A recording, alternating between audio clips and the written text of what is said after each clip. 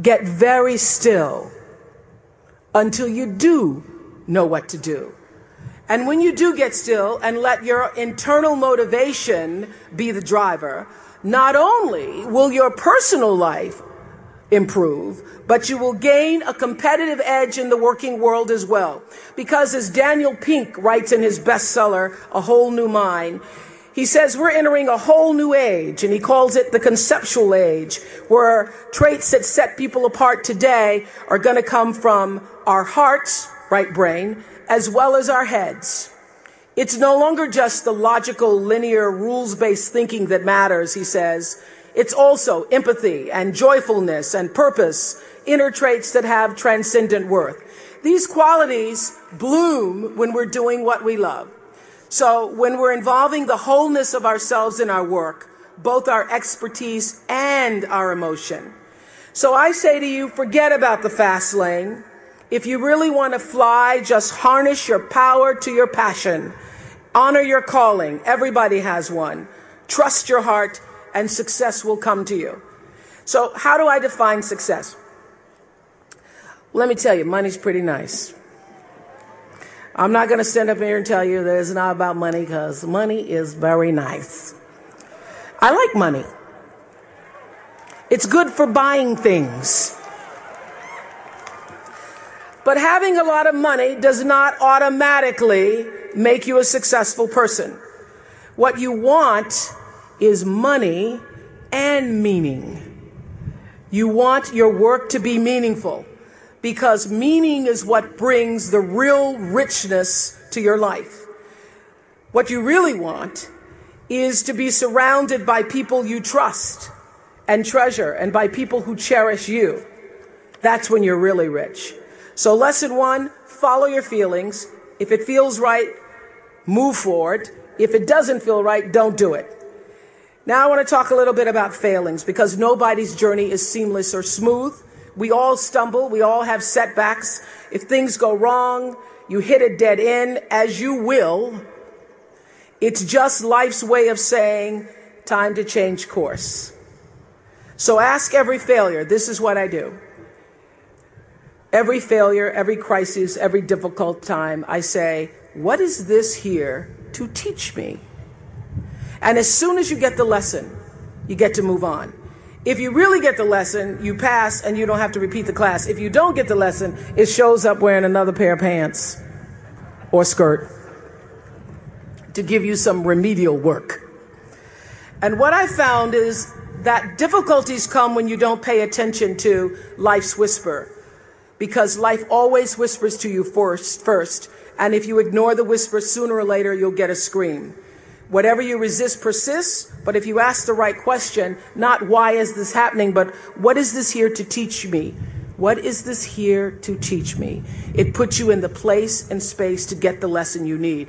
My friend Eckhart Tolle, who's written this wonderful book called A New Earth, it's all about letting the awareness of who you are stimulate everything that you do. He puts it like this. He says, don't react against a bad situation, merge with that situation instead, and the solution will arise from the challenge. Because surrendering yourself doesn't mean giving up, it means acting with responsibility. Okay, many of you know that, as President Hennessy said, I started this school in Africa. And I founded the school where I'm trying to give South African girls a shot at a future like yours, Stanford. And I spent 5 years making sure that school would be as beautiful as the students. I wanted every girl to feel her worth reflected in her surroundings. So I checked every blueprint. I picked every pillow. I was looking at the grout in between the bricks. I knew every thread count of the sheets. I chose every girl from the villages, from 9 provinces, and yet last fall I was faced with a crisis I'd never anticipated. I was told that one of the dorm matrons was suspected of sexual abuse. Well, that was, as you can imagine, devastating news. First I cried, actually I sobbed for about a half an hour, and then I said, let's get to it. That's all you get, is a half an hour. You need to focus on the now. what you need to do now. So I contacted a child trauma specialist. I put together a team of investigators. I made sure the girls had counseling and support. And Gail and I got on a plane and flew to South Africa. And the whole time I kept asking that question, what is this here to teach me? And as difficult as that experience has been, I got a lot of lessons. I understand now the mistakes I made because I had been paying attention to all of the wrong things. I built that school from the outside in, when what really mattered was the inside out. So it's a lesson that applies to all of our lives as a whole.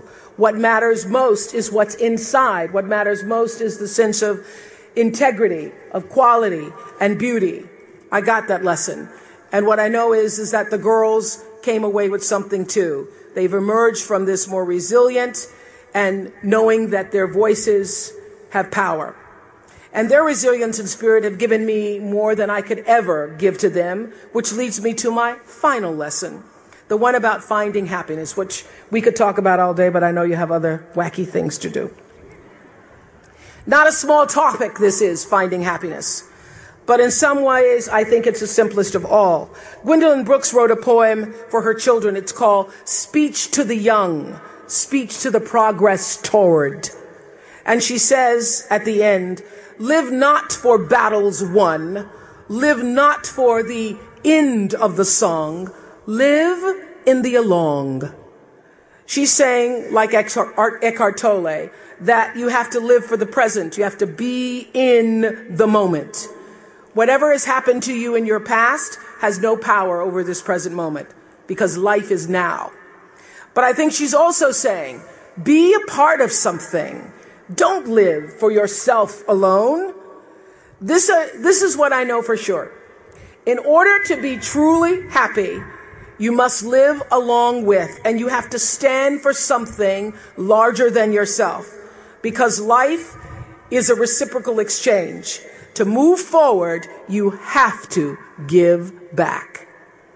And to me, that is the greatest lesson of life. To be happy, you have to give something back.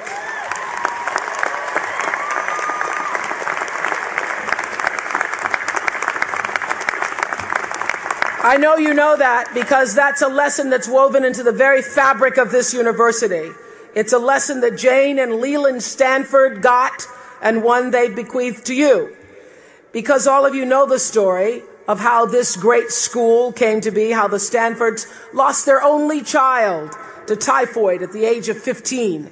They had every right and they had every reason to turn their backs against the world at that time, but instead they channeled their grief and their pain into an act of grace. Within a year of their son's death, they'd made the founding grant for this great school, pledging to do for other people's children what they were not able to do for their own boy. The lesson here is clear, and that is, if you're hurting, you need to help somebody else ease their hurt. If you're in pain, help somebody else's pain. And when you're in a mess, you get yourself out of the mess, helping somebody out of theirs. And in the process, you get to become a member of what I call the greatest fellowship of all, the sorority of compassion and the fraternity of service. The Stanfords had suffered the worst thing any mom and dad can ever endure, yet they understood that helping others is the way we help ourselves. And this wisdom is increasingly supported by scientific and sociological research. It's no longer just woo-woo soft skills talk. There's actually a helper's high, a spiritual surge you gain from serving others. So if you want to feel good, you have to go out and do some good. But when you do good, I hope you strive for more than just the good feeling that service provides, because I know this for sure, that doing good actually makes you better. So whatever field you choose, if you operate from the paradigm of service, I know your life will have more value and you will be happy. I was always happy doing my talk show, but that happiness reached a depth of fulfillment, of joy that I really can't describe to you or measure when I stopped just being on TV and looking at TV as a job and decided to use television, to use it and not have it use me, to use it as a platform to serve my viewers. That alone changed the trajectory of my success. So I know this, that whether you're an actor, you offer your talent in the way that most inspires art. If you're an anatomist, you look at your gift as knowledge and service to healing. Whether you've been called, as so many of you here today, getting doctorates and other degrees, to the profession of business, law, engineering, humanities, science, medicine. If you choose to offer your skills and talent in service, when you choose the paradigm of service, looking at your life through that paradigm, it turns everything you do from a job into a gift. And I know you haven't spent all this time at Stanford just to go out and get a job. So you've been enriched in countless ways. There's no better way to make your mark on the world than to share that abundance with others. My constant prayer for myself is to be used in service for the greater good. So let me end with one of my favorite quotes from Martin Luther King. Dr. King said, "Not everybody can be famous." And I don't know if everybody today seems to want to be famous, but fame is a trip. People follow you to the bathroom, listen to you pee. It's just try to pee quietly. It doesn't matter. They come out and say, "Oh my God, it's you. You peed." Oh. That's the fame trip. So I don't know if you want that. So Dr. King said, not everybody can be famous, but everybody can be great because greatness is determined by service. Yet those of you who are history scholars may know the rest of that passage. He said, you don't have to have a college degree to serve. You don't have to make your subject and verb agree to serve. You don't have to know about Plato or Aristotle to serve. You don't have to know Einstein's theory of relativity to serve. You don't have to know the second theory of thermodynamics and physics to serve.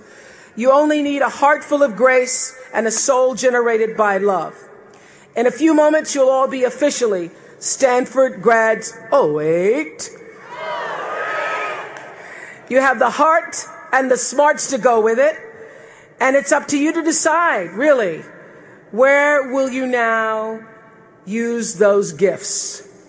You've got the diploma, so go out and get the lessons, because I know great things are sure to come. You know, I've always believed that everything is better than when you share it. So before I go, I wanted to share a graduation gift with you. Underneath your seats, you'll find two of my favorite books. Eckhart Tolle's A New Earth, which is my current book club selection. Our New Earth webcast has been downloaded 30 million times with that book. And Daniel Peek's A Whole New Mind, Why Right-Brainers Will Rule the Future, has reassured me I'm moving in the right direction.